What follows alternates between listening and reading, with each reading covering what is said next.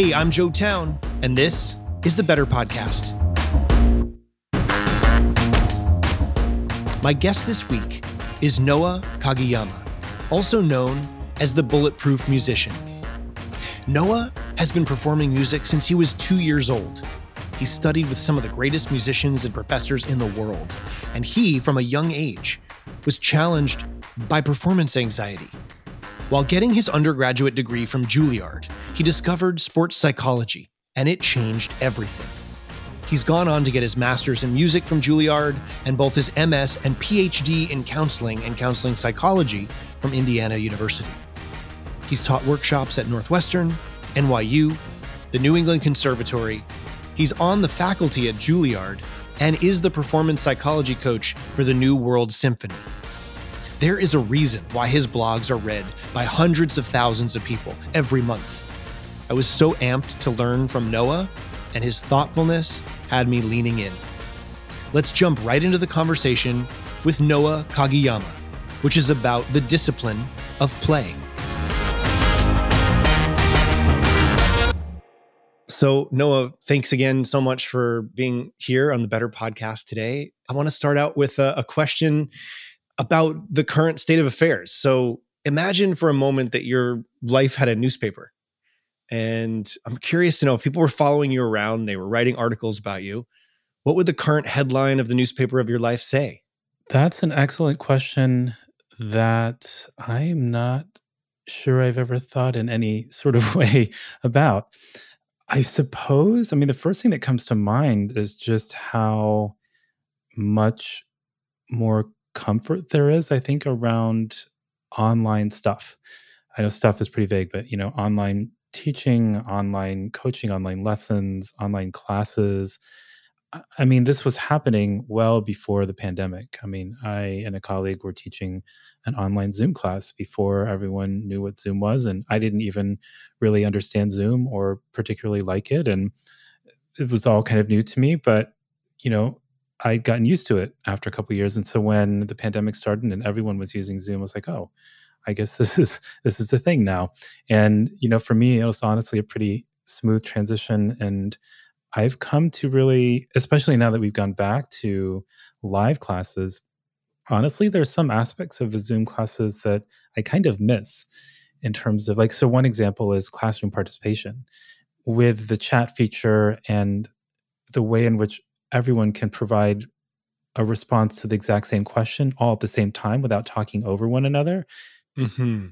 I feel like in some situations, I'm able to get a lot more input and feedback from what's going on in the students' thoughts and their heads and their experience of a new concept or a new exercise we just tried than when they're all live. And also in terms of even playing and performing for one another, even if everyone is playing all at the same time in different corners of the room, being able to do so muted completely freely and being able to take risks and chances and not worry about how it might come out, that also is something that was really cool on Zoom that has become a little bit challenging now that everyone's sort of getting back into the feeling of what it's like to play in front of other people who might hear them and so forth. So I suspect maybe the headings or the headlines would have something to do with online education or online teaching and how now there's a blend of possibilities, I think, that seems to be an option for more folks. I love that so much. I love that there's already a missing of some of this online connection and some of the value it can provide.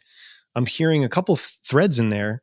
One of them is on the ability to take risks, and the other is the ability for there to be feedback and the information that can come from being able to glean some of that feedback and make sense of it. So I'm excited to dive in and hear a little bit more about that. Noah, I'm so curious, because you and I are getting to know one another, I'm wondering, how did a love for music first come into your life?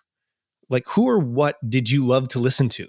This is probably a longer story than you're wanting in response to that. But so my parents were not musicians, but I think both of them grew up with the obligatory piano lessons when they were kids. And my mom, I think, actually was much more interested in it because she was the youngest kid in her family. And I think they had, used the resources for the older children. And, she was kind of at the end of the line, and I think they were probably tired at that point. And so she did get piano lessons, but they didn't have a piano for her. So she actually drew out by hand a keyboard on paper and would practice on this paper keyboard during the week, and then go to the lesson and actually be able to play on a real piano at the lesson. And so she didn't ever get to a really high level, but she's able to play simple songs and Christmas songs and so forth, as my dad could. And so when they got married and moved into their apartment, one of the first things that they bought before a dining table and a couch and all that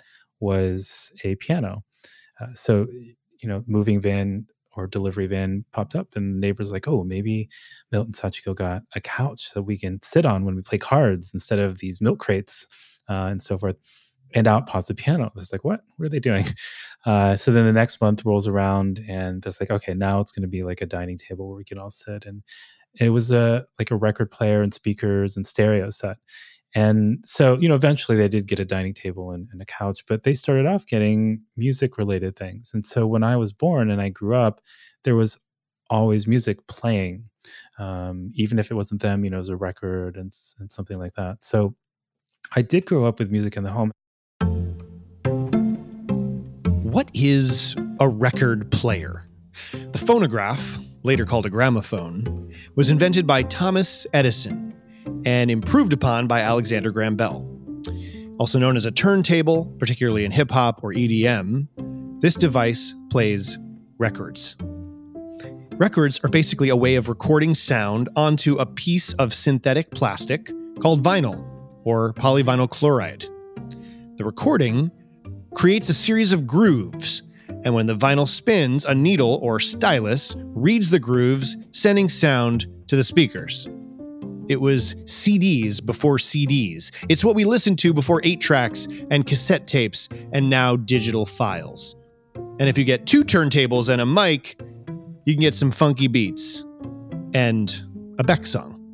I don't remember any particular piece or song that I heard that hooked me, but apparently I used to walk around saying "Oa waik mugas," which they figured out later meant Noah likes music. And so my cousins were in Ithaca, New York at the time, getting started with Suzuki violin. And so one summer, my mom was like, well, maybe we should go visit your aunt and uncle and cousins, hang out and try violin at the summer camp. And that went to my mom calling and sending letters to Dr. Suzuki himself and taking me out of kindergarten midway through the year, flying over. We lived there for 6 months. I studied with him and, just kind of continued on towards conservatory. And honestly, I never really thought about whether this was something I wanted to do or not. I just, one thing leads to another kind of organically when you're a kid and you don't really question the path you're on. And I was good enough at it that I never really had to question, is this something I should do or not? And things just kind of continued until I got to grad school, which was really the first time I started contemplating, I'm going to have to do this potentially for the rest of my life. Is this something I actually want to do? So yeah, my story was a little bit unusual in that, I did love many aspects of it. And some of my fondest memories and friendships are still in the context of music. My wife, in fact, I met through music and is a pianist and so forth. But yeah, I don't know that I was ever as in love with it as I needed to be, which is kind of why I ended up deciding at some point that, maybe this isn't really me. Because in terms of identity, I don't know if this is partly a response to your question, but, sometimes when we ask ourselves a question, is this me? Is this way of dressing me? Or is this, pair of shoes really me? Like, does it speak to who I think I am? And I just got to a point where that question related to music was no, like this isn't me somehow. And I don't know why. I don't know when that happened or if it ever was that, but yeah. Gosh, there's so many amazing threads in there already, Noah. The first thing is what an ingenious tool your mom created to find a way to practice. And I love that the sort of seeds of it just were all around you, and hearing their priorities and values in terms of when they brought it into the home. And it sounds like music in many ways was about connection and community, first to inside the apartment, and then to some of your teachers and colleagues at camp. And then ultimately part of that community led you to your wife. So it seems like music has certainly brought some tremendous lessons and tremendous opportunities. You mentioned Dr. Suzuki, and I wonder, for those people who may not know or not familiar with the method itself, what are some of the qualities that stand out about that way of training? Well, what's interesting about Dr. Suzuki's philosophy is that it's very much, I think, in some ways aligned with Anders Ericsson's work on, talent and deliberate practice, and how essentially we're all much more capable and talented maybe than we might give ourselves credit for. And Dr. Suzuki's sort of, I think, light bulb moment was realizing that, every child is born without an understanding of how to speak any particular language. But by listening to those around him or her, you kind of develop the ability to speak at an expert level, essentially. And so he wondered if the same might be true for music, that you don't need to be this sort of spectacularly gifted or special person at birth, but that just by listening to a lot of music and being surrounded by it in a particular way, you can kind of almost through osmosis just develop the ability to hear and to produce and to play in a way that I think at the time maybe people didn't expect was possible for your ordinary kid. And so there was a lot of listening involved, hence my mom going up and down the stairs to keep putting the record player back to the beginning and so forth. And these endless cassette tapes, if anyone happens to remember those, that just would loop over and over and over. And so there's a lot of listening, a lot of kind of playing together, and yeah, that was sort of like you used the word community, and that's kind of what it felt like for me, to be surrounded by a lot of other musicians, young musicians, and playing together and listening and kind of picking tunes out from ear and not even knowing how to read music for a little while. I'm wondering, so I know you talked a little bit about identity and what happened later, but I'm wondering, was there anything in your young mind as far as a dream about music? Like, what was your first dream when it came to music, if you had one? I think, like a lot of young musicians, my dream was probably to go to Juilliard, become a solo performer like Itzhak Perlman, who I'd seen on Sesame Street, and be on stage. I think I even heard him live in concert once, and it just seemed like that was such a cool thing to be able to do, just to play this amazing repertoire with an orchestra, and there's all this sound happening, and that just seemed like a really cool thing to me as a kid. And of course, later I realized that I didn't want to travel, and I didn't want to.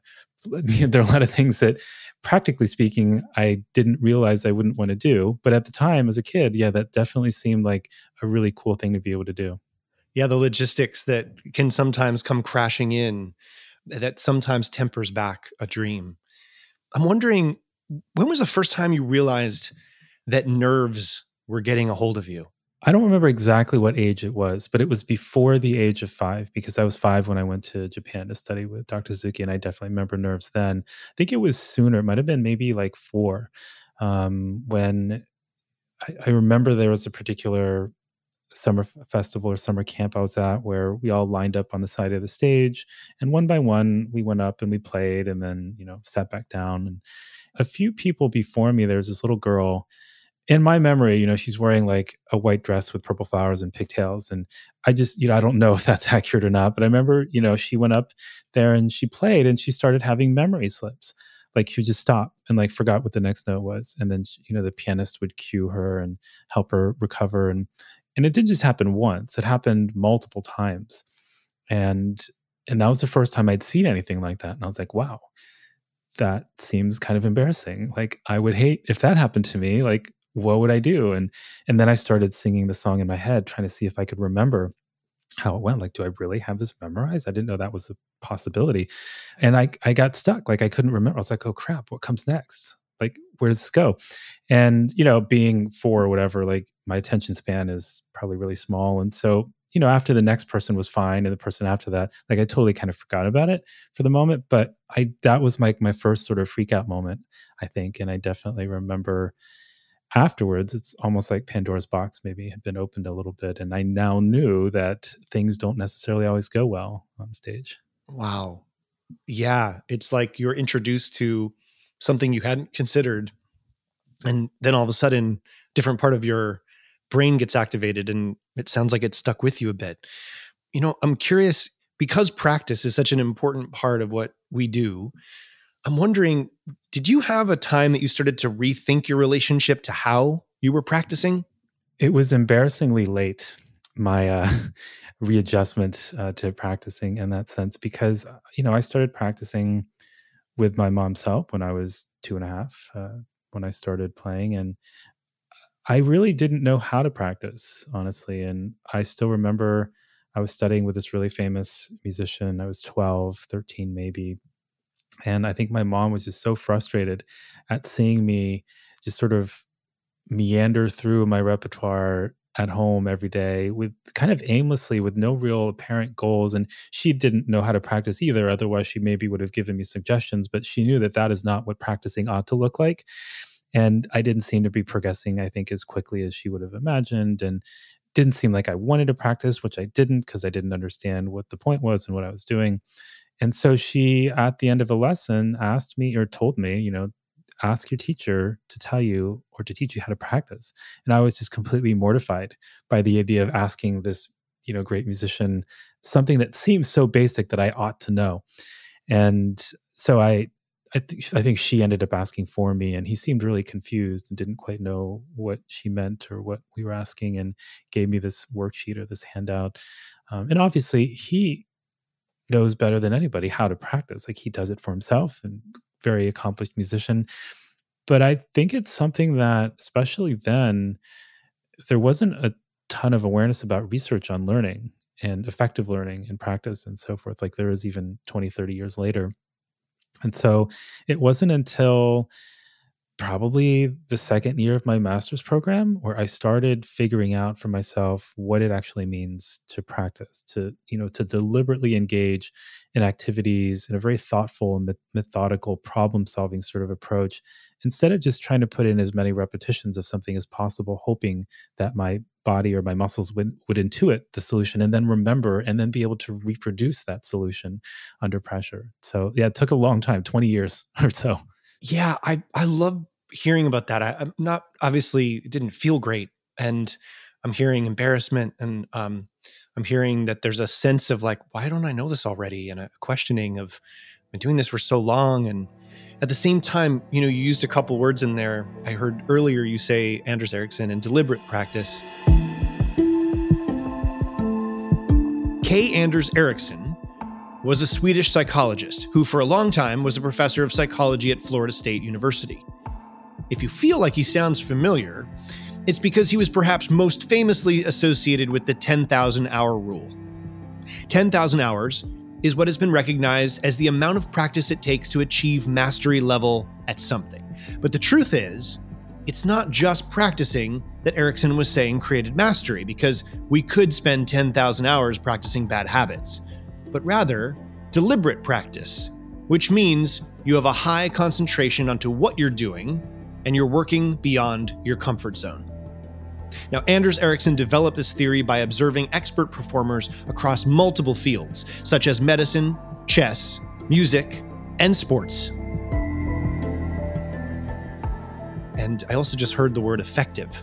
And I think however long it takes for us to be able to understand how to practice effectively for us in a personalized way, maybe, thank goodness, it happened at 20, or after 20 years, as opposed to hasn't happened yet. But what are some of the mechanics of an effective practice? So what I used to do is really a lot more similar to what might be called implicit learning. I mean, that's how we learn how to ride a bike. That's how we learn how to do a lot of things. And there's nothing inherently wrong necessarily with implicit learning. I mean, they say, you never forget how to ride a bike. And there are some benefits to not really having a deep understanding of the mechanics behind a skill, because then it's less prone to, what's called choking, because you can't overthink something you don't quite understand in the first place. But at some point, if you want to get better at a skill, so what I did for the first 20 years of my life was just play something. And if I didn't like it or if it didn't sound right, I would stop, I'd rewind, and I'd play it again. Maybe it'd be a little bit better. I played a few more times until it sounded like I wanted it to sound. I was like, okay, good. There's that. And now let me move on to the next thing. And then I'd continue and I'd repeat that process. Just stop, repeat, without really stopping to analyze what's going on or what's causing that or what I'm actually doing differently, just kind of intuiting my way to a solution and then moving on. Problem, of course, is that the next day when I went back into the practice room to play that piece or the passage again, it's not like it starts off where I left it the day before. It's like most of the progress I made the day before has disappeared somewhere. And now I'm starting from like square two or square 1.5 instead of square 5 or 6 or 7 where I left it. And over years of doing that, you just kind of assume that that is what progress looks like. 10 steps forward today, 9 or 8 steps back, and maybe over time you get closer and closer to your goal. But sometimes it doesn't even feel like anything is sticking. Sometimes it feels like things are getting worse. And so finally, when I got to grad school and I started actually thinking, okay, I need to do something different because this is clearly frustrating and not working, it required me stopping and reflecting a lot more. And so basically now what my process ended up looking like was, instead of playing, stopping, repeat without a lot of reflection, it would be to stop, first off, identify exactly what I heard that I didn't like. So instead of just saying, oh, it's out of tune, I would have to say, okay, well, the F sharp was out of tune. And specifically, it was a little flat relative to the G. And then I'd have to think, okay, well, if the F sharp is flat, why is that? Like, what did I do that caused it to be a little bit flat? And I'd be able to be, oh, is it my thumb? Is it maybe there's too much finger pressure with my first finger? Is it maybe my wrist isn't rotated or pronated enough? Or maybe my elbow didn't come around quite soon enough? Or maybe I didn't lift up enough with my left arm? Or maybe it's a combination of some of those things. And, have to go through and kind of come up with this hypothesis about what's causing the F sharp to be consistently flat. And then I had to come up with a solution. So, okay, maybe it's a combination of releasing my thumb and getting my elbow around and lifting up. Let's see if that works. And I'd try it. Sometimes that would be the solution. It'd be like, yay, okay, now I know why that's happening. Other times I would overcorrect. So then it'd have to be another revision of, okay, so that means I'm doing too much of this, maybe not enough of that. Or maybe it's none of those things. And there's some other ingredient that I'm not aware of that's happening that's causing it. And so I'd have to go through a much slower feeling and more methodical and thoughtful analytical process than I ever did before, which did feel slow and effortful.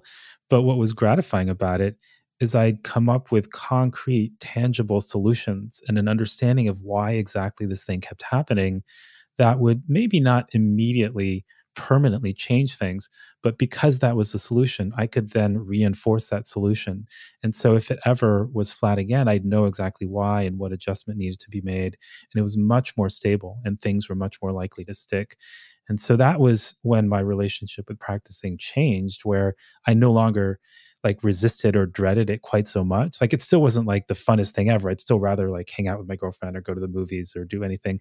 But if I did have to practice, at least I knew what I was doing. And it felt like when I was done, something had happened.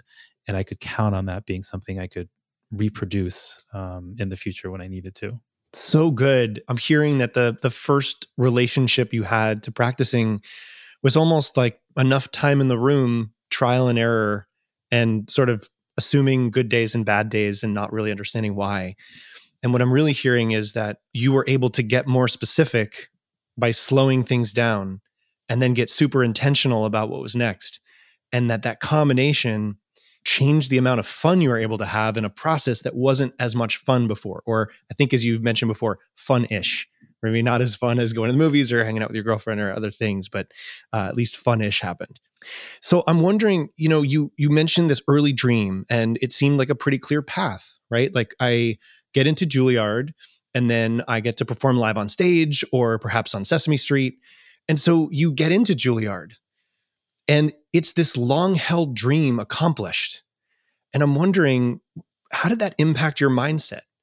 The idea of like, did it impact your sense of how you saw yourself? The fact that this long-held dream came true? This is going to sound maybe borderline arrogant, so apologies in advance, but I never doubted that it would happen. I think partly it's not because I thought so highly of myself, but because, it's sort of a gradual thing. I went from going to this summer festival to this summer festival to playing with these people to, doing things. And I think because I was even flying to New York at some point for pre-college at Juilliard and started to get to know all the people who were there, and the music festival that I went to in the summer, it was largely, surrounded largely by people who went to Juilliard or to similar types of schools, and I was playing with them already and engaged in orchestra and chamber music. And so I think my sense of self started to change far before I actually got there, where it's a little bit like, I remember reading this article, I think, about LaMarcus Aldridge is, an NBA player who became an all-star, very successful in his career. But this is early on in his career where his goal was to become an all-star.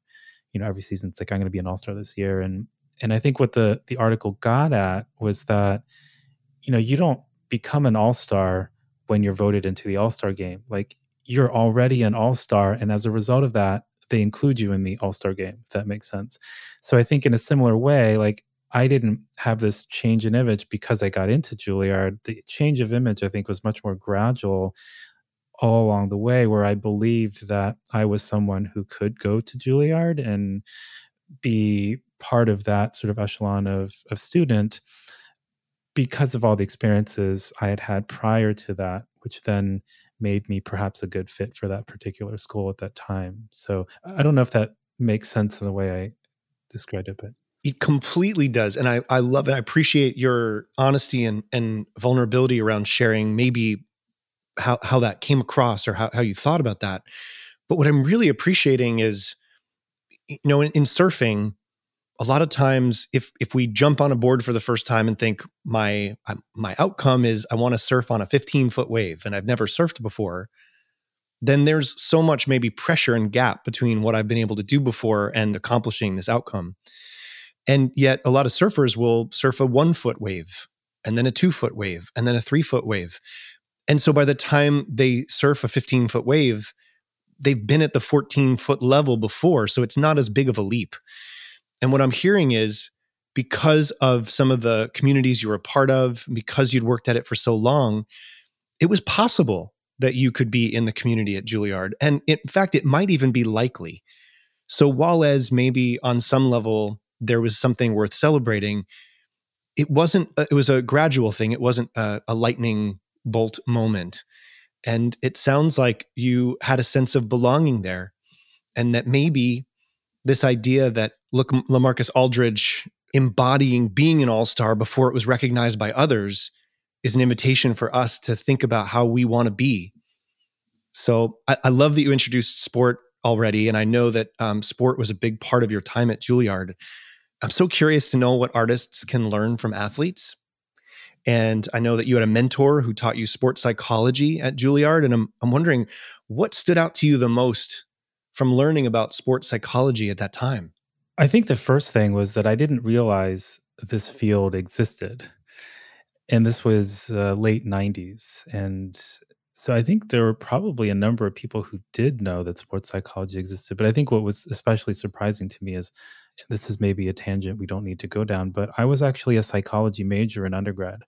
It was a loophole I exploited to get out of playing an orchestra and taking music theory and all those things that I wasn't interested in. So I essentially applied to the double degree program, had to find some other major to graduate with, and psychology seemed not too demanding and I'd still have time to practice and so forth, and didn't know if it was going to be useful or not, but it's like maybe more useful than physics or something hard like that. So yeah, I just did that and didn't do particularly well, wasn't especially interested in it, and fell asleep in class and didn't study for tests and got bad grades. But so I was sort of shell-shocked. It's like, what? Sports psychology? This seems interesting. How come I never learned about this? Why did nobody say anything about this in undergrad?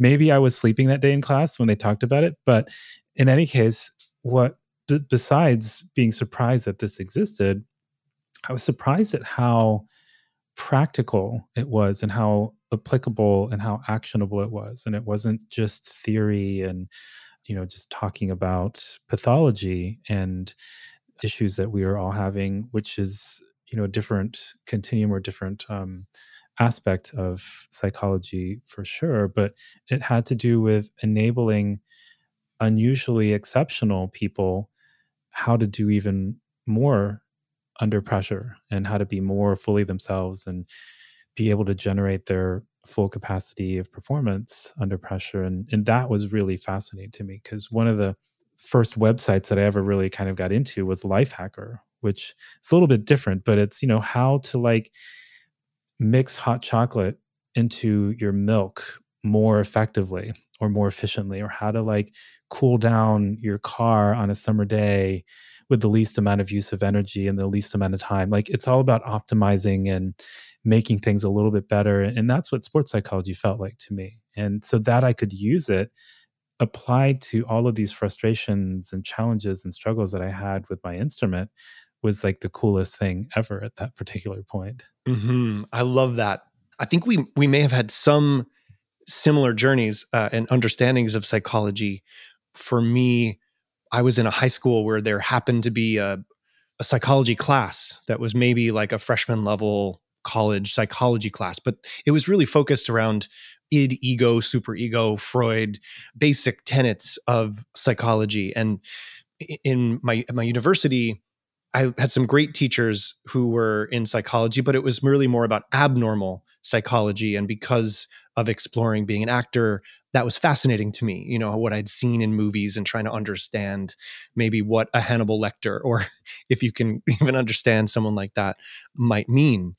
But I love the distinction that sports psychology really is talking about optimization of self. And the spectrum isn't just studying the DSM-4 or 5 now and coming up with all the things we might have, but rather figuring out how we can go farther with the things that are working well and pursue excellence in that way. Noah, I'm so curious. Do you have a philosophy or a quote that you live by? I suppose there's two.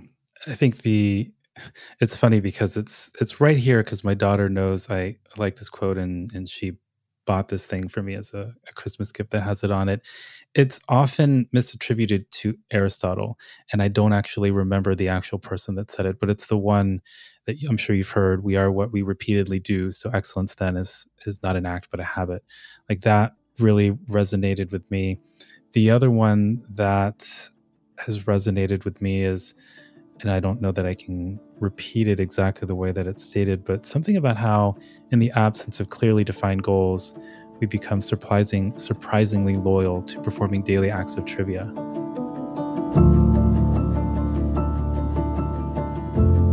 Aristotle once said, "Virtues are formed in man by his doing the actions," in his book, Nicomachean Ethics.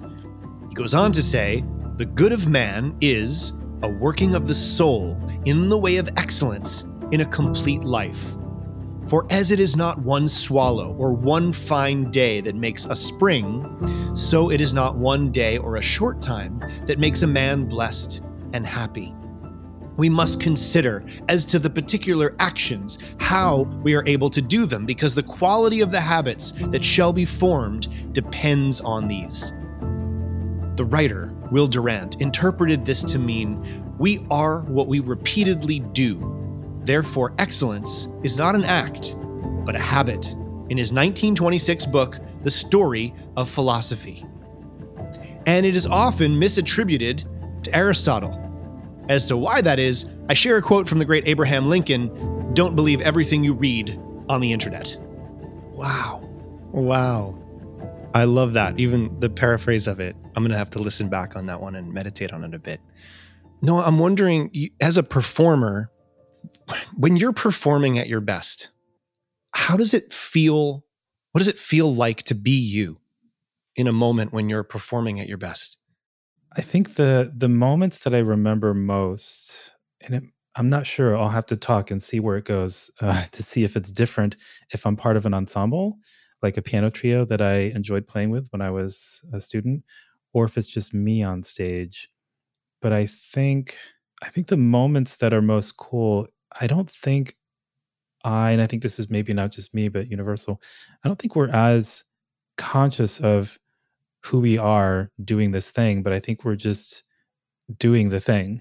And that's part of what makes performing so much fun when it's a good day and everything's working, because we're not trying so hard to do something, but we're just allowing ourselves to trust ourselves to create the moment that we find beautiful or meaningful, and just trusting that we have the preparation, we have the skills to make that happen. And I think whether it's an orchestral performance, or I think it's easier for me to think of in terms of, small chamber music ensembles where like you're just listening to each other, you're anticipating what's going to happen as a group, you're blending, and you're not worried about whether you're going to be able to hit the next note or what's going to happen a line from now. Like the act of, and I guess that's why it's called music making, but the act of creating this blend of sounds that communicates a particular emotion that you've kind of figured out really represents what you're trying to say, even without words in this moment. I think part of what's fun about that is you're not you're not thinking about the electricity bills that you have to pay the next day, or the dishes that haven't been done and how you need to fix, one of the steps on your staircase. Like all those other things that are outside of that moment kind of cease to exist, and you're just enjoying this moment of creating with each other. What I'm hearing in there is there's a loss of a sense of identity. Maybe the self-awareness knob gets turned way down, and that there's a self-trust and a purposeful creation. And maybe the difference between solo work and working in an ensemble is the attunement to others being present in that deliberate act of creation. That's really exciting. No, I'm wondering, daily routines. What does the first hour of your day look like? It's been interesting because that looked different during the pandemic. And part of what's been stressful or difficult the last month is figuring out what does our new routine look like now that the kids are going back to school and, there's some work happening live and so forth. I wish I could say that it was a very clear, regimented routine, but I think we're still figuring it out in this month as school is starting to happen. It used to be a little bit clearer, I think, to me. Wake up, go to the gym, come back, breakfast with family, make lunches, and then kind of sit down to figure out what the day is going to look like, what I have planned. Each of my days also looks a little bit different. Like Monday is more of a day to prepare for a long day of Tuesday in-person teaching. And then Wednesday is when I start finding material for the blog, and Thursday and Friday are more big writing days. And so each day does have a little bit of a different flow and look to it. So yeah, I think there is somewhat of a routine. I think as the weeks pass, I'll hopefully start to get back into a little bit more of a regular routine. Is there anything you do every day, no matter what? No matter how late it is or sometime in the middle of the day? I think the one constant is that I'm reading. And I know that sounds sort of generic, but it's all sort of based around, when I first started blogging, I thought I was going to run out of things to say, after a month or two. I just didn't know what I could possibly go on about and put out into the internet for more than a couple months. And so I sort of worried about that, but I was like, yeah, I'll worry about that bridge when I get to it. And so I just kept writing. And then it didn't really stop. And I started off being a little bit irregular, but since I don't know when, the last 7, 8 years, maybe, it's been weekly for the most part. And so that simple sort of singular activity in my life has sort of shaped what has to happen during the rest of the week. Like there has to be a process for continuing to get new ideas into the pipeline, and then refining the ideas and looking for stories around those ideas, or thinking about ways of turning those ideas into actions, and looking at peripheral research around the idea to make sure that there's some sort of consensus around it. And I'm not picking out one study that is not representative of the larger research base and so forth. And so yeah, there's daily reading involved, all oriented towards what am I going to be able to write about on Sunday? Well, what am I going to be able to write about so that I can post it on Sunday? And so even from, the stress I might start to feel as the week goes on and I don't quite know what I'm going to write about yet, to figuring out, what stories can I add to this? And is this something I've written about already because it seems familiar to me? That has kind of shaped each week. And now I've gotten used to it. But it does mean having to read an awful lot every day. Maybe not a ton, but consistently, like you said, it is something that I'll have to do a little bit every day. I love that because there's the struggles in the creative process, which is probably familiar for a lot of us.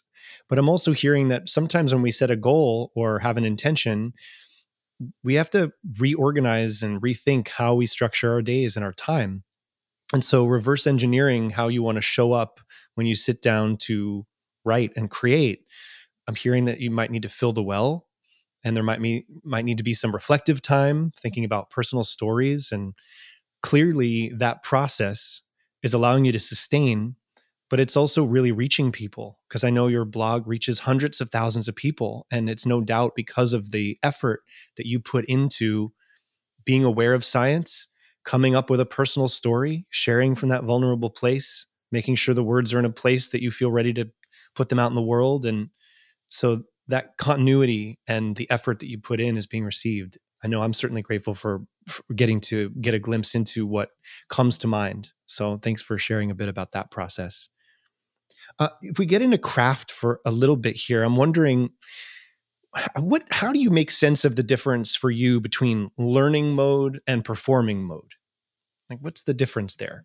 So personally, my problem looking back was that I spent most of my time when I should have been in learning mode and performance mode, and most of my time when I should have been in performance mode and learning mode, meaning when I was in the practice room, I would just mindlessly play things over and over with no real, like I said, reflection or analysis or critique or judgment or problem solving approach to it.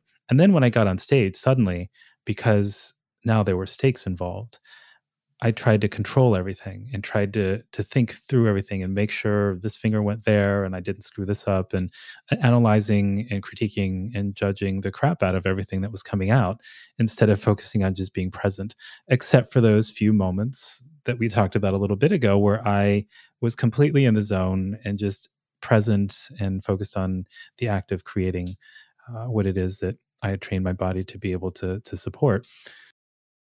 So for me now, looking back, it's a lot clearer what learning mode ought to look like and what performance mode ought to look like. And I think there's plenty of evidence, even in the research literature, to kind of articulate and make it clear what those could and should look like. Where the way that I describe it to students now is when you're in practice mode or learning mode, there's a lot that has to happen. You not only have to play, but you have to do a lot of self-monitoring, at least for musicians, and to some degree, depending on the sports, athletes will be doing this as well, where you have to not just pay attention to what your body's doing and what your body's saying to you in terms of tension and what needs to move and what needs to be more flexible or less flexible and so forth, but also your sound, what's coming out of your instrument, and is it what it is that you want coming out of your instrument? How is it, what's the gap between those two? But then there's also evaluating and analysis and critique and judgment and problem solving and so forth that has to happen as part of practice mode. The problem, of course, is when musicians are in the zone or when people are in the zone and you're trusting yourself to do the things that you've trained yourself to do, almost none of those things are happening. Like when you talk to musicians who've been in the zone, they aren't saying, oh, I'm analyzing or critiquing and judging and problem solving and thinking about the future and worrying about the past. And they're just playing. Like they usually say, I'm thinking about the music or I'm thinking about nothing. And neither of those are really true. Like it's not true that they're not thinking about anything. But thinking about the music is kind of vague. It's like, what does that mean exactly? And generally it's because they are very much focused on the present, on things that are related to the music, but are not mechanical or technical in nature, and they're not necessarily even verbal in nature. They're just like really focused on a sense of pulse, or they're focused on the sound that they're aspiring towards or aiming for, or the way that that sound is going to fill the space, or the way that it's going to blend or combine with somebody else in the ensemble, or focused on just being more improvisational in the moment and creating these subtle nuances that they've maybe tested out or tried out in the practice room. And so essentially they're just very present, focused on sensory details of what it is that they're trying to shape and create in the moment, which is a very different headspace, of course, than the analytical, judgmental, self-monitoring one that we should be using in the practice room. So yeah, they to me they're almost like 180 degrees in opposite directions, but unfortunately we don't often practice the performance headspace. And so we're not very good at getting into there on command because we're A, not really sure what it looks like and what it means and how we get there. And B, once we realize we're there on those great days, suddenly then we're not. And then we can't get back there. So it's not something we generally practice or spend a lot of time in, even though I think we really can and probably should. I love practice the performance headspace. That needs to be on a t-shirt, I think. So how do you bridge between the two? I mean, how do you know when to put one down, and what's the bridge between those two states of being? So I always resisted recording myself as a kid because I didn't want to hear what I actually sounded like. And I'd put it off as long as possible because invariably I wouldn't hear myself sounding as good as I wanted to. But the reason why I'm now such a big fan of recording and suggest it to all my students is because instead of thinking of recording as a way to force yourself to hear yourself play worse than you think you do or less well than you would like to, my hope is that there's a way to make recording yourself more of a liberating activity where basically when you're recording yourself, you can give yourself permission to delegate all of the evaluation and the monitoring and the critique and the judgment and problem solving to future you. Because when you listen back to the recording, yeah, do all that stuff. But when you're playing, that's an opportunity to just play, just engage in whatever kind of mental processing you would want to in a performance, whether it's imagery based or focusing on a particular kind of sound, or again, this sort of underlying sense of rhythm or pulse or shaping of the phrase, voicing. Think about all those things that help bring you into the zone, into the moment, into the present, and trust that your recording device will capture whatever is happening so that later on you can find out, oh, was I rushing? Yeah, maybe I was rushing. I need to find a way to make that section a little more stable rhythmically. Or maybe I was playing out of tune here. I didn't realize I was playing out of tune. I need to work on that so that when I'm focused on shaping this phrase, I don't have to worry about intonation. And so my hope is that with practice, recording can become something that, like I said, feels more liberating than punitive. But yeah, when you are recording yourself, that is the time to practice switching your brain to performance mode. And anytime you do recording, which should probably for all of us be more often than we do it, it means that you have regular practice at switching your mind from practice mode to performance mode. And generally before a performance, we'll do some of it, but I've increasingly been encouraging students to do much more of it much sooner in the process so they can start spending more time on the things that are likely to happen in a performance instead of finding out like a week before, oh crap, I'm screwed. I should have done this sooner. Yeah.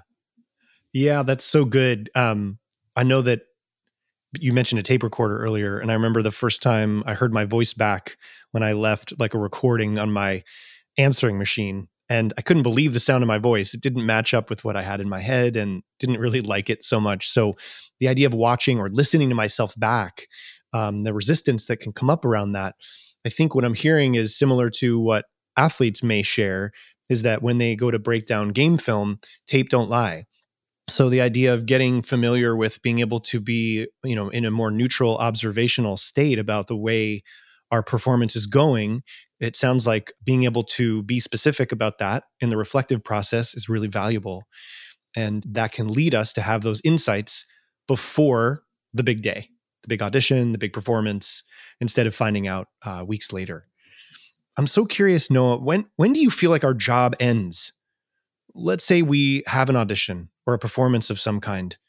When does our job end? How do we know it's complete? That was one of the things that I wished was clearer to me because it always felt like there was no end, right?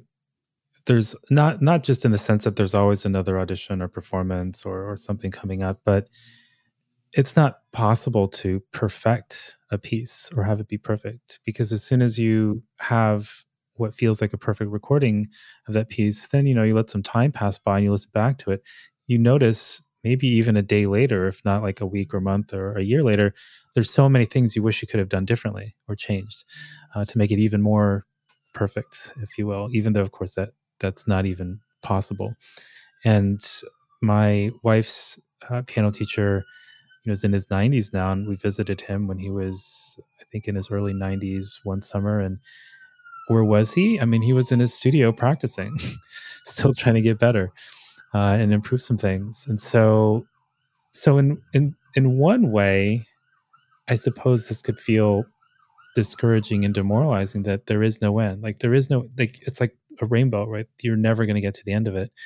But on the other, especially for people who have sort of lost motivation because they weren't sure what else to do, or that they felt they couldn't take the next step, the cool thing about it is that there is no end, and there's always more that you're going to learn. There's always more that you can do, and you're going to have new ideas and be able to solve different problems in new ways and get excited about the same thing that you're doing for the 100th or the 1000th time over and over, because it's not static, and your understanding of it's not going to remain static, unless that's what you want, at which point I suppose you could just say, this is good enough. Because sometimes we do. We just need to say, you know what, this is good enough.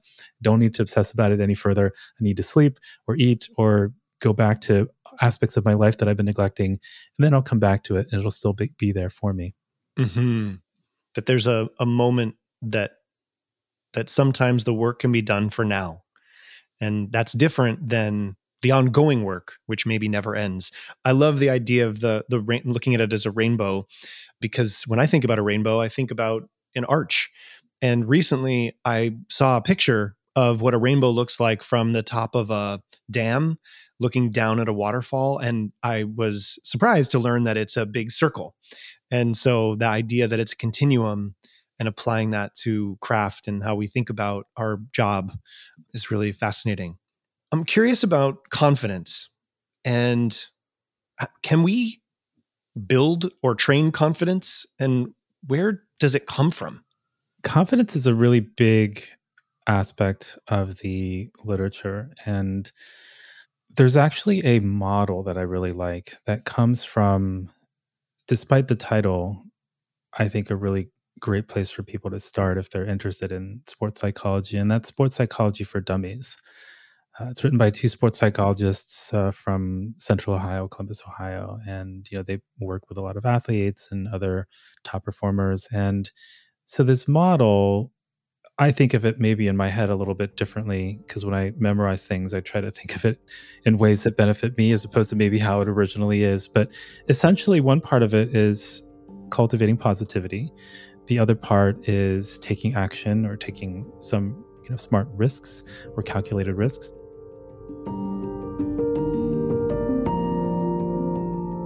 Without risk, we cannot grow. We can't explore new and strive and make mistakes and learn. So risk is necessary for growth. Some thoughts on risk by author Kate Sukel, who wrote The Art of Risk. She starts by challenging us, asking, sure, safety is, well, safe, but will it help me achieve the things I really want for my life? She goes on to say, successful risk takers are prepared for any contingency, and that's because they're aware of the best way to respond to different risky situations. They understand how even the smallest change in the environment can change the entire risk-taking equation. They spend an inordinate amount of time training and practicing, so what they do feels like second nature. All that learning and deliberate practice syncs up their fast and slow thinking systems, which leads to smarter decision-making. And finally, she shares failure, when it comes to future risk-taking, is a gift. Successful risk-takers are often motivated by failure. It's what tells them that they aren't done preparing yet. It's inspiration to work harder, to train better, and to learn more. And then the other part of it is internalizing successes. So, like, cultivating success involves being aware of our self-talk, the stuff that we're saying to ourselves all day long, to make sure that we're not sabotaging our own sense of competence and efficacy and so forth. Imagery as well, to make sure we're imagining the ability for things to go well in the future and our capacity to rise to the occasion and so forth. And so we're cultivating a degree of hope and positivity and optimism, and reinforcing the things that we believe or think that we can do. Because we repeat something often enough to ourselves, and that starts to seem increasingly probabilistic or true, which can then lead to different actions and behaviors that we undertake on our part, which can lead to then these sort of self-fulfilling prophecies. And so that's one part of it, certainly the building confidence. The other part of it that I found interesting is, taking action. So we can have the most positive self-talk and positive imagery in the world, but if we are sitting on the couch eating, ice cream and binging Netflix and not training or not practicing or not honing and refining our craft and doing score study and going to performances and doing whatever it is that we would need to really truly be on the master's path, if you will, of continual improvement, it's going to be hard to feel confident when it comes time to perform, or to embrace opportunities to perform. And then the last one that I think tends to get overlooked a lot, because I think most of us kind of suck at it, is internalizing successes.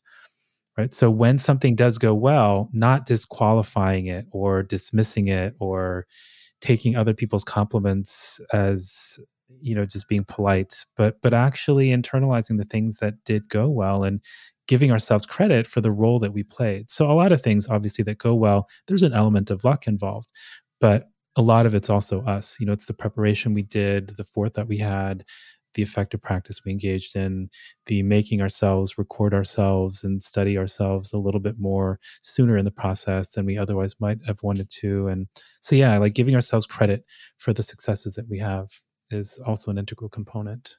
Gosh, all three of those are so clear. I'm really excited that you shared that resource with people. And I guess there must be something in the water in Ohio around sports psychology, because not only are the two authors from there, but is it true that you were born there as well? Yeah. So everyone check out the water, see if you can do some research on what we can learn about the water supply in Ohio. How do you understand motivation? What is it connected to? And because of the moment that we're maybe collectively finding ourselves in, how can we find our way back to being motivated after times we may have been, say, languishing? I think it's different things for different people. And I mean, for me, when I think about my own experience of motivation and the violin, I was motivated in a lot of ways by a lot of things that were maybe not great things to be motivated with or for in the long term. Some of it had to do with, fear-based motivation of not wanting to sound bad in a lesson or get yelled at or to disappoint somebody or to, be embarrassed in a competition, or, like my own sense of self might have been sort of inflated where it's like, oh, if I lose in this competition, or if I don't win in this competition, that's going to be embarrassing. So I think there were a lot of motivations like that growing up that weren't so useful. Then there were also a number of motivations that were more aspirational for me, like wanting to be able to get this sort of fellowship at this type of music festival, or to be able to play in this orchestra at the music festival instead of that one, or to be able to feel like I was pulling my weight in this ensemble as opposed to another. And, or even just being able to play certain repertoire with certain people and feel really secure and confident in my ability to do so. And for me, though, the thing that was really, I think, most motivating was when I started feeling like I was more self-efficacious. So as in the moment where I started feeling like, oh, I sound like this right now on this recording I just made. I know how to sound better. If I spend this amount of time approaching these problems in this sort of way, I will come up with solutions and I will be able to sound the way that I want to. And I mean, it maybe sounds like a really simple, basic sort of thing, but that moment of realizing if I want to sound better, I can, and I know how to do that. It's just a matter of time and like mental energy devoted to this. Like that was incredibly motivating to me. And I don't even know if I can explain why. I mean, I think for most people, it's probably obvious. They wouldn't need to hear an explanation, but something about knowing that I can get better and I know how to do that and I have the capacity for that, I think even now still, I find very motivating. Like knowing that if I approach eating in this particular way, my body will reflect that in terms of how I feel or how I look. Or if I go to the gym and I do these things instead of those things, I will also feel different or see a difference. Like to me, like that sort of empowered feeling of knowing that my actions will have tangible results, and it not just being crossing my fingers and hoping that with enough time and randomness, I will get closer to a particular goal. I think that, at least personally for me, has been one of the more motivating things that I've found that kind of keeps me going. Yeah, I'm hearing in there that it seems to me there were some extrinsic motivators, right? The idea of how do I look to others and what outcomes am I interested in accomplishing? And those can be early drivers of motivation, perhaps. And that somewhere along the line, there was a switch to a more intrinsic motivation. The idea of I have agency now about how I can sound better. And you talked earlier about mastery being about continual improvement. It's reminding me of this idea in the subject of grit in the work of Angela Duckworth, that in order to have that passion and perseverance over time, we need to have a hope that our behavior matters and that we are making that kind of improvement.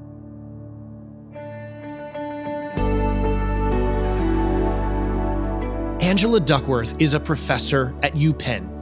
She's a faculty co-director at the Wharton School of Business. She has her undergraduate degree in advanced studies in neurobiology from Harvard.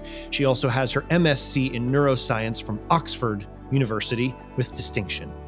She's a MacArthur Fellowship recipient, which allowed her to continue her work, and her TED Talk is among the most viewed of all time.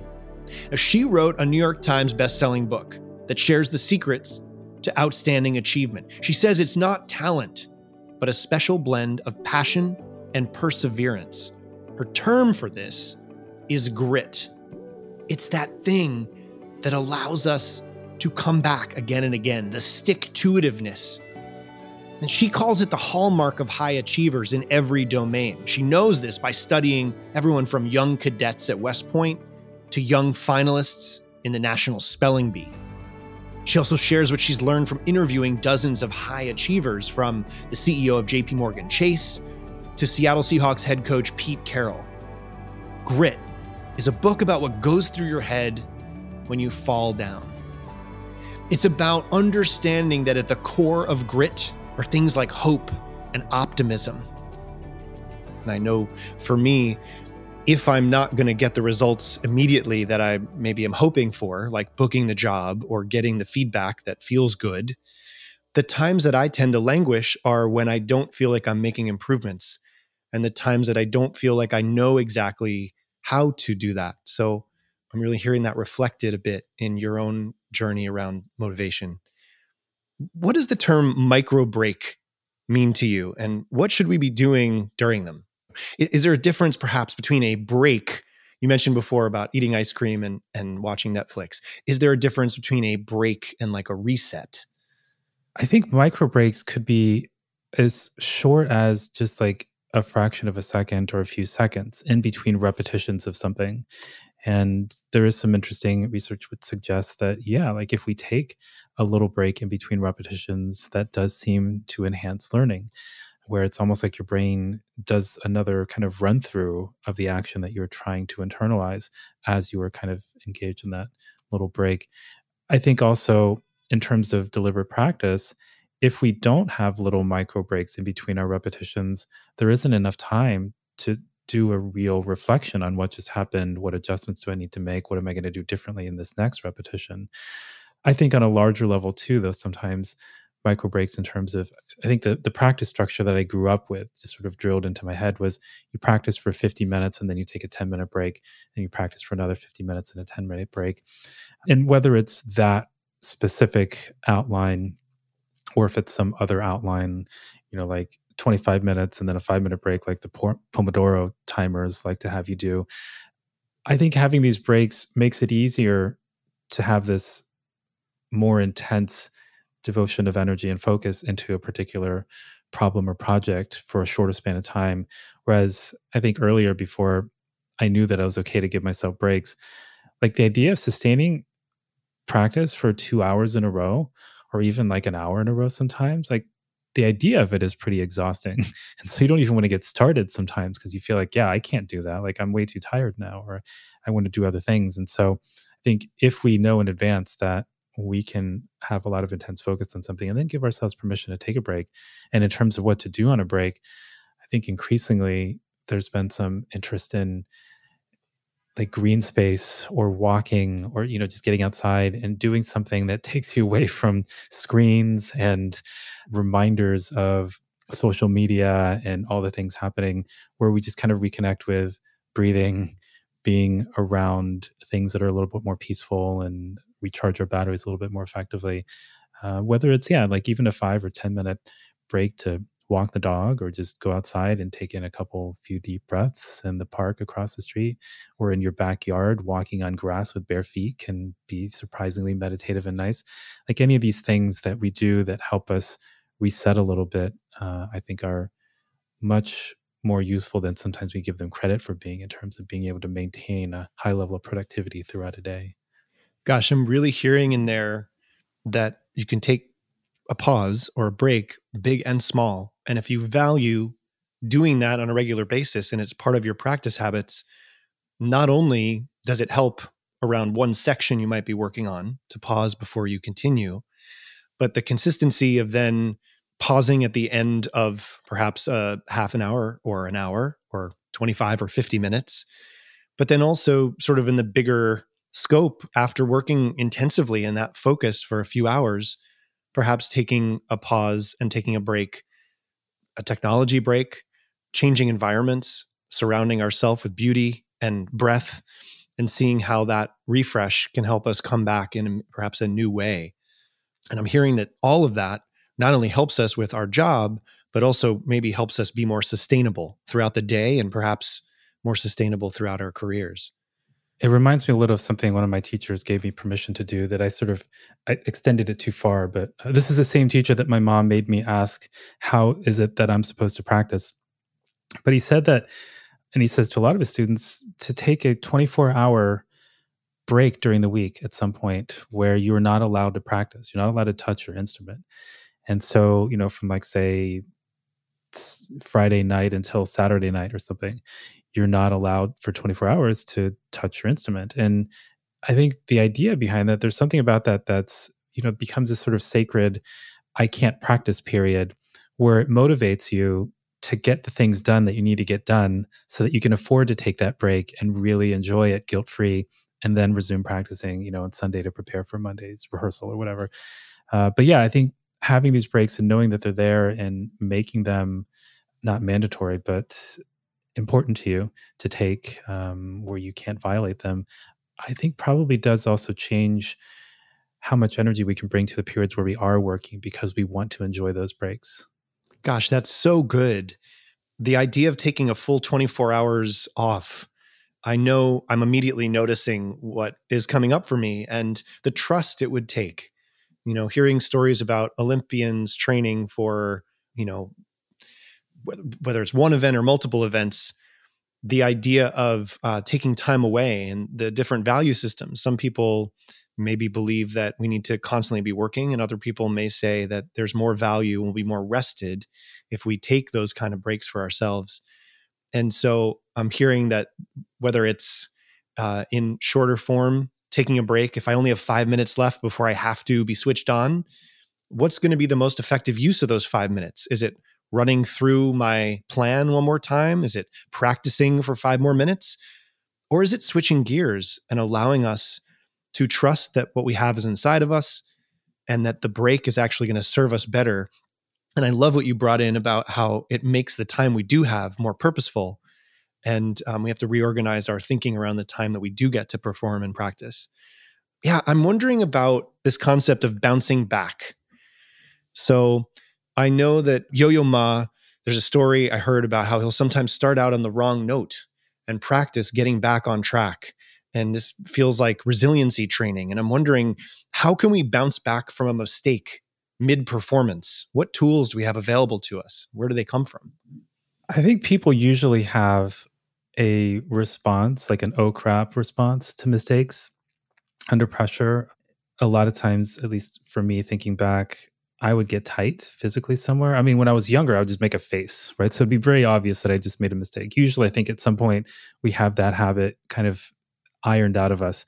And so we don't make a mistake, but we still get tight somewhere. Like our shoulders might clench all of a sudden, or our left hand might get tight, or, like our core might get tight, or some tension in our face or forehead might happen.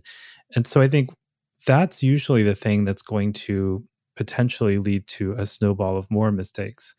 And so if we can immediately make sure to release tension in wherever it is that we get tight, I think that's one thing that can help us avoid that snowball effect of mistake after mistake, spiraling into more mistakes even after that. There's also generally a mental response, whether it's immediately worrying about the audience or the audition committee or the jury or the judges, because they're there to judge, right? So suddenly we start judging ourselves. We start worrying about whether that's going to lead them to make us stop, or what they're going to say afterwards, or what the reviews are going to be, and what the critics are going to say, and what our frenemy in the audience who was there that we wanted to impress is going to be thinking and saying to his or her friends afterwards, and so forth. So I think there's a tendency for our mind to get completely off track of whatever our optimal mental script ought to be in that moment, which can then lead to more mistakes and choking and messing up and things going from not bad to like catastrophically awful. And sometimes there can be an emotional response as well. Like, our heart starts pounding, and then we feel our optimism about how this is going to go suddenly just drained from us. And we might even feel like giving up, or suddenly don't care anymore and just feel dejected and so forth, which isn't great for being able to produce the sort of performance and energy that we want or need at that moment. And so I think first off, recognizing what our response is. And a lot of athletes have, what some people call a recovery ritual, where they find a way to do, like you said, a quick reset at that moment. And then, everything that just happened, they don't even think about it anymore. It's like out of their memory. Let's just focus on what's happening right now and what my goal is for this present moment. It's much easier said than done, of course, but I think with practice, we can get a lot better. And this is where the daily recordings, I think, comes into place as well. Because if you start recording yourself performing far before you need to actually perform it, you're going to be putting yourself under a tiny degree of performance-like pressure, knowing you can't stop and you just have to keep going. And it cultivates that ability to figure out, okay, not only what is happening when I make a mistake, but what is the response that I want to have in this moment? And how can I get better at making that the instinctive response every time I have something that doesn't go quite right in my run through? And if you're doing that, weeks, months in advance, from the time that your repertoire is not fully performance ready, you're going to get a lot of practice at recovery and honing a recovery ritual and response that you wouldn't otherwise, because otherwise you would just stop when you make a mistake, right? And you don't cultivate that recovery response.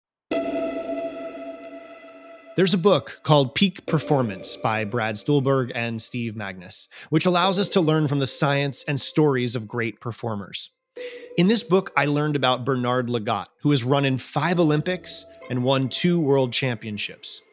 He's considered one of the best American runners ever. He's in his 40s now. He still remains atop the international running scene. But at the end of each year, he hangs up his cleats for 5 weeks. He does little to no exercise. He's been doing this for over 20 years. He believes that rest is a good thing. The concept of a weekend was devised in the early 1900s to accommodate both the Christian and Jewish Sabbath, the religious versions of rest days. Originally, it was Saturday, one day, but it became 2 days in the 1940s. Today, in America, very few people observe the Sabbath religiously or symbolically. Some do, but most of us? In much of the Muslim world, the modern weekend is adapted to allow Friday as a day off from work to accommodate the congregational prayer. In Cairo, for example, the Friday sermon, khutbah, along with recitations from the Quran, are blared from electronic speakers across the soundscape of the city starting mid-morning. Many stores and bazaars are closed during the day, opening only in the evening. The concept of purposeful time off is also discussed in the Principles of Buddhism that Geshe Michael Roach writes about in his book, The Diamond Cutter. Many of us continue working through the weekend, partially out of fear of creating additional stress when we return to work on Monday. Few of us rest on the weekends. But here's the thing. If we never take easy periods, we're never able to go full throttle. We get stuck in a gray zone, never really stressing ourselves, but never really resting either. There are all kinds of factors that may impact our ability to take time off. Family obligations, financial pressures, workplace policies, systemic issues and expectations that are embedded into the fabric of our country's culture, including the way we do capitalism. But this is also precisely what IATSE is fighting for right now on behalf of all the labor unions associated with the film and TV industry. The fight is centered around well-being, humanity, and the ability to be at our best when it matters the most. Yes, on set, but also when we're driving home at night with our families and for the rest of our lives. So I know some people will encourage, like Kageyama, to maybe experiment with starting off on a wrong note or making a mistake deliberately in a performance. But I think if you're doing the recording thing, you're going to get enough practice at that happening organically that you don't even need to manufacture a mistake. Gosh, there's so much gold in there. I'm really hearing that listening back is not just about the external result, but it's also about getting more clear about those little reactions that we have, whether it be a moment of clenching up and tightening and inviting ourselves to release, whether it's self-talk that floods in, or we take over the job of trying to critique ourselves the way we're being judged by others and doing their job for them.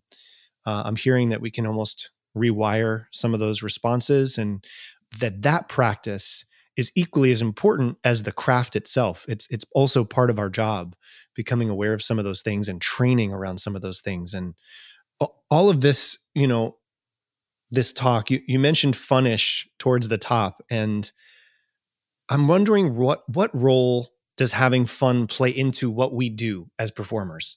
I think it's easy to forget that was probably part of why we got into what it is that we do in the first place.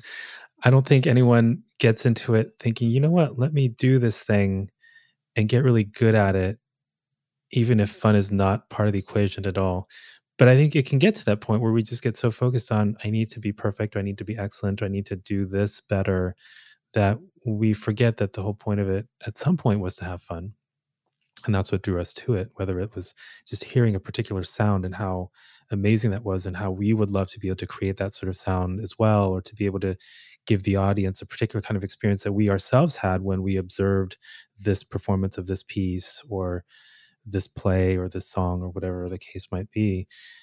I was talking to the former concertmaster of the Milwaukee Symphony some years ago, and he said that sometimes he'll just play something before he practices for fun. Like he'll whip out a Bach piece or some concerto that he hasn't touched in a while. And he's not trying to get better at it. He's not practicing. It doesn't need to play it anytime soon. So there's no reason to make it better per se.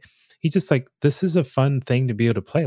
I love this piece, and playing it, even if it's not at my best, I just like to take it for a whirl sometimes and just hear myself playing it. And that really just sort of struck me as wow, that's crazy. Like we don't have time, I had to take a little while to wrap my mind around that one could do that. And now it sort of seems so obvious to me that, of course, play things that are fun for you. You don't have to play everything just to make it better all the time.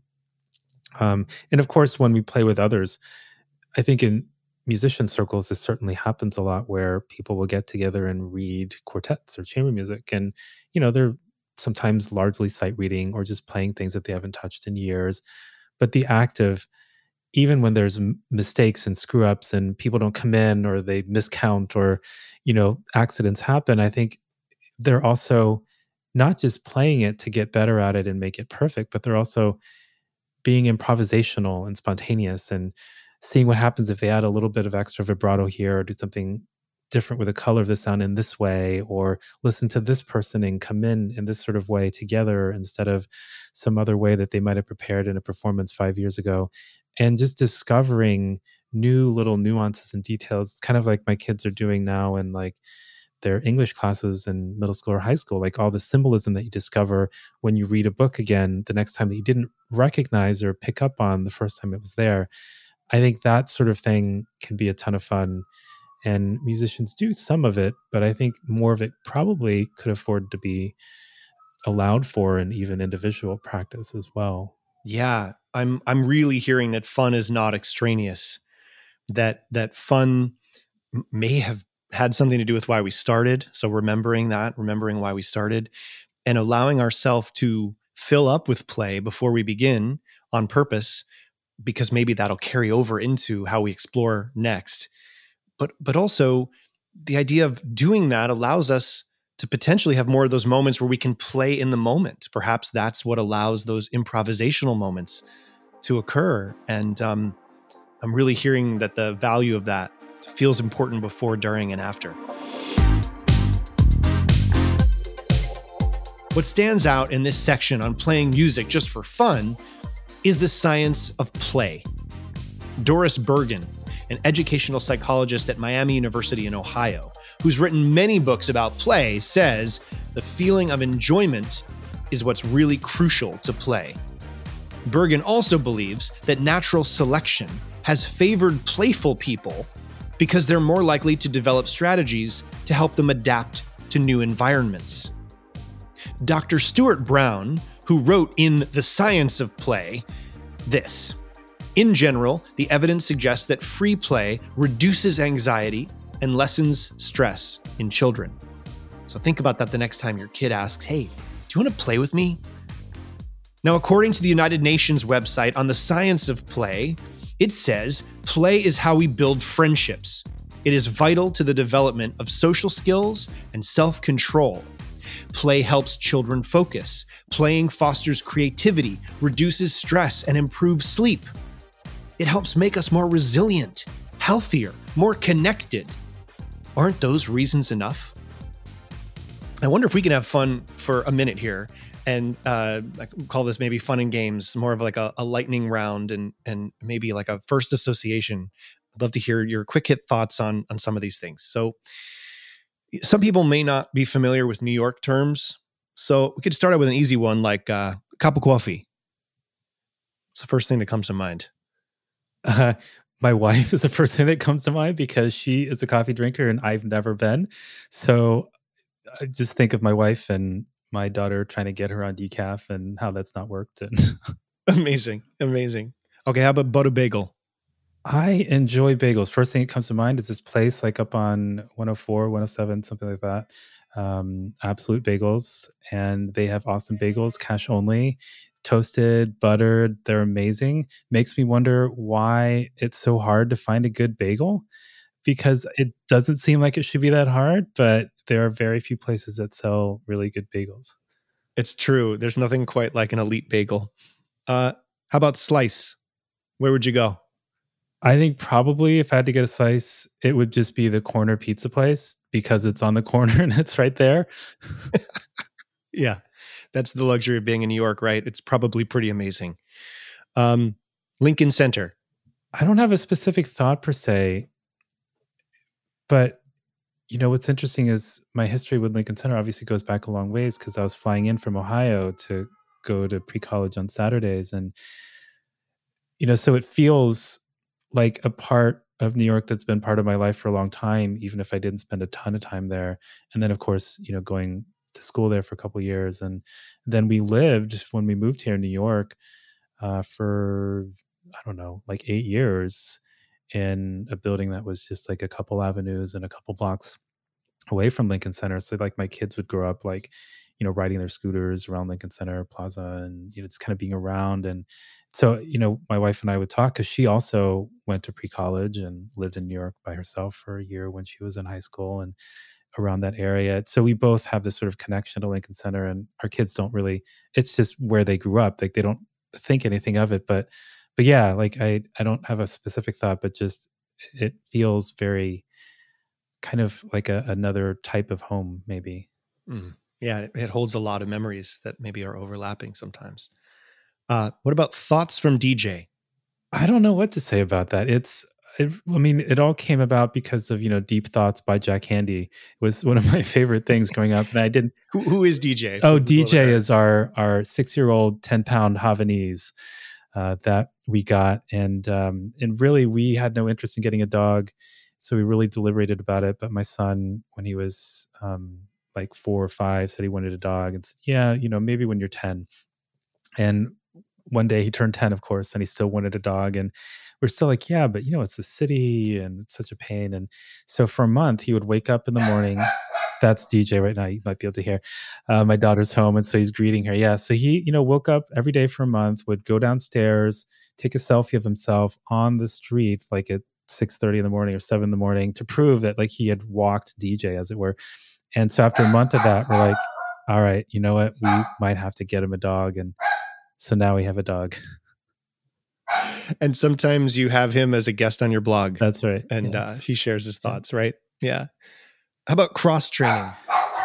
I, for whatever reason, have always been really interested in trying to take knowledge or information or findings from other places, whether it was research-based or not. I took a little bit of martial arts when I was in high school and college, and I was like, oh, I wonder what elements of this could be brought to music. Or, I played soccer growing up. It's like, oh, I wonder what elements could be applied to music, or vice versa. And even now, wanting to look not just at the literature and sports psychology and motor learning or psychology in general, but, sociology or other aspects that are peripheral that may still be related and useful. Mm-hmm. Okay, what's the first thing that comes to mind when you hear the term overlearning? I think of an article I wrote a while back, which looked at overlearning in the military in terms of, taking apart and putting together your rifle or whatever it was that they were using. I wish it was a slightly more interesting thought than that, but that's the first thing that came to mind, because I think it's a Friday, right? So my mind's around what can I write about? So, yeah. Yeah. Okay, there's a quote that I heard through you, is reminded to me. I'm curious your first hit thoughts about, you've got to be very careful if you don't know where you're going, because you might not get there. Right, the classic Yogi Berra quote. Well, the first thing that comes to mind actually is I had recently visited Montclair, the university there, to give a talk, and I learned that is where Yogi Berra lived for a good number of years. And so I think one of the fields is named after him. And it's a little piece of trivia that I didn't realize. It was kind of cool to get to be around where he spent a lot of time. Totally cool. Okay, how about first thing that comes to mind when you hear these two phrases back to back? Be here now, get back here. So the first thing that comes to mind is Calvin and Hobbes, which has no connection to those phrases, but those were kind of like the names I came up with for two different attention control exercises. The be here now being like an awareness exercise of how long can you stay in the present, and then get back here meaning more recovery. Right, once your mind has gotten off of your mental script, how do you get it back as quickly as possible? And the two little pictures that I happened to use for this were of Calvin and Hobbes. So great. Oh, I love that.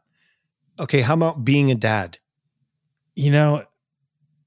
I had no concept of whether I would enjoy it or whether I wanted to be a dad. Like I don't know. Like it's not something I really thought about much, I think, before. And I think it's the thing that, just having a family of my own and being a dad, a husband, partner, and having these two little people kind of just like around and growing up and to interact with and seeing them become people and so forth. Something about that is, it's so cliche because I think everyone says that, but it has been kind of remarkably interesting, a journey to be on. A remarkable journey to be on. I love that so much. I have a son as well, and so I'm just so curious to learn dad to dad. Okay, just a couple more things here, and then I'd love. I want to let you go and respect your time. Noah, what is something you can't stop watching? Something in your life you can't stop watching? I don't know if this is very specific, but I don't watch a lot of TV, and we actually stopped getting cable and all that stuff back in like 2007. So it's been a long time that we've just been streaming. I thought everyone liked watching movies, and I don't even have particularly good taste in movies, but I I do seem to like watching movies. And I think there's something about the narrative and the structure and the fact that it's all over in 90 minutes or 2.5 hours or something. Like there's a very constrained, and so sometimes it can be nice to watch a series that kind of transpires over much longer time. There's much more development of different things and so forth. But I do like how a movie is nice and tidy and all kind of finished in a while. And I get really annoyed at movies that have endings that don't feel like they are satisfying to me. I mean, I'm gonna rant and rave about this for the rest of my days, but Arlington Road, you familiar with the movie? That has always stuck with me because that ending bothered me so much. It almost made me not like some of the actors anymore just because of how it ended. And you'll have to maybe post a synopsis for your listeners or something so they know, but I don't want to spoil the ending, so maybe you shouldn't. But yeah. Okay. Yeah, maybe it'll just have an assignment to go out and check out the Arlington Road and see if they have a similar experience. No, I want to challenge you for a moment with this question, which is I'm curious to know something that you do better than most people. What do you think is something you might do better than most people? I think maybe, and it's not because I'm inherently better at it, but it might just be a little bit like what people say, you are what you eat. In the same sort of way, I think we do best the things that maybe we love most or are most curious about or come easily to us because it doesn't feel like work.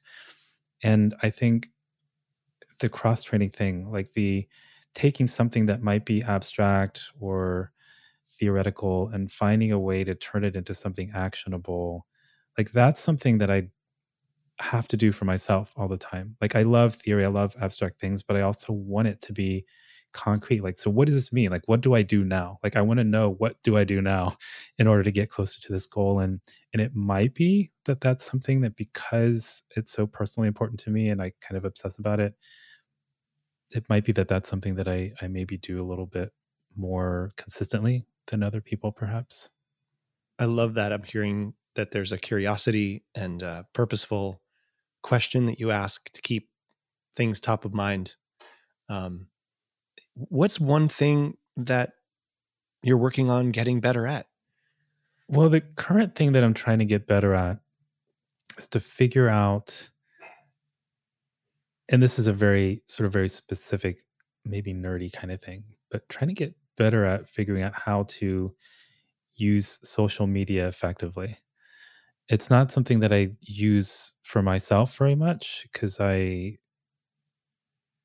don't know, maybe I'm not curious enough about certain aspects of the world. So that's why I'm not using social media as much myself. I tend to do more producing of things to put on social media because that's where my interests have been. But if I'm going to do it, I might as well do it well or effectively, whatever that means in terms of being able to reach people who might benefit from whatever I've found, that I certainly would have found useful when I was 12 or 16 or 20 or 27 or whatever age.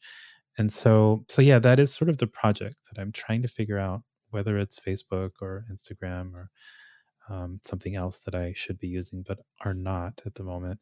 I do want to figure out how to get better at it. And so I started studying what people do and listening to videos of people who have been successful and have kind of a methodology and a rationale and a more kind of rigorous scientific approach to how to use it. And yeah, that it's sort of like the next, like deliberate practice for anything else. It's my way of staying motivated and engaged and curious by saying, you know what, I can do better at this. How would that look?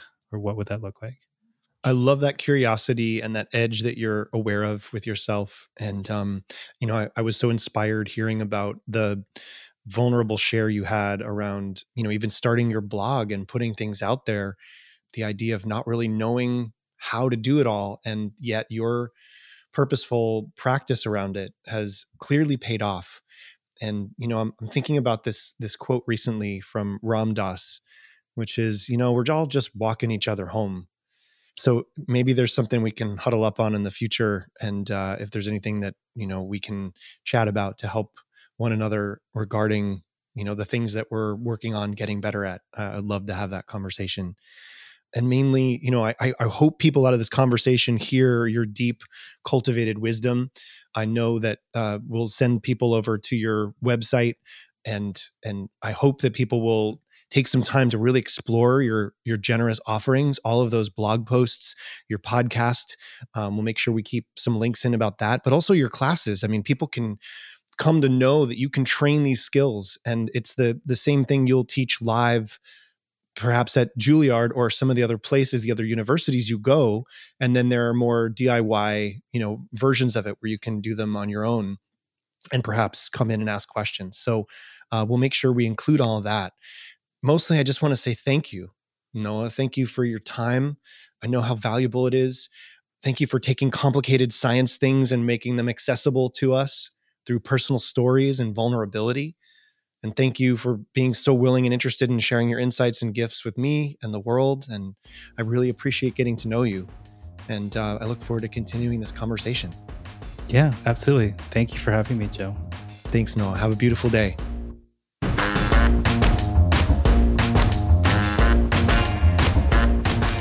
What stands out to me is that performance anxiety feels universal.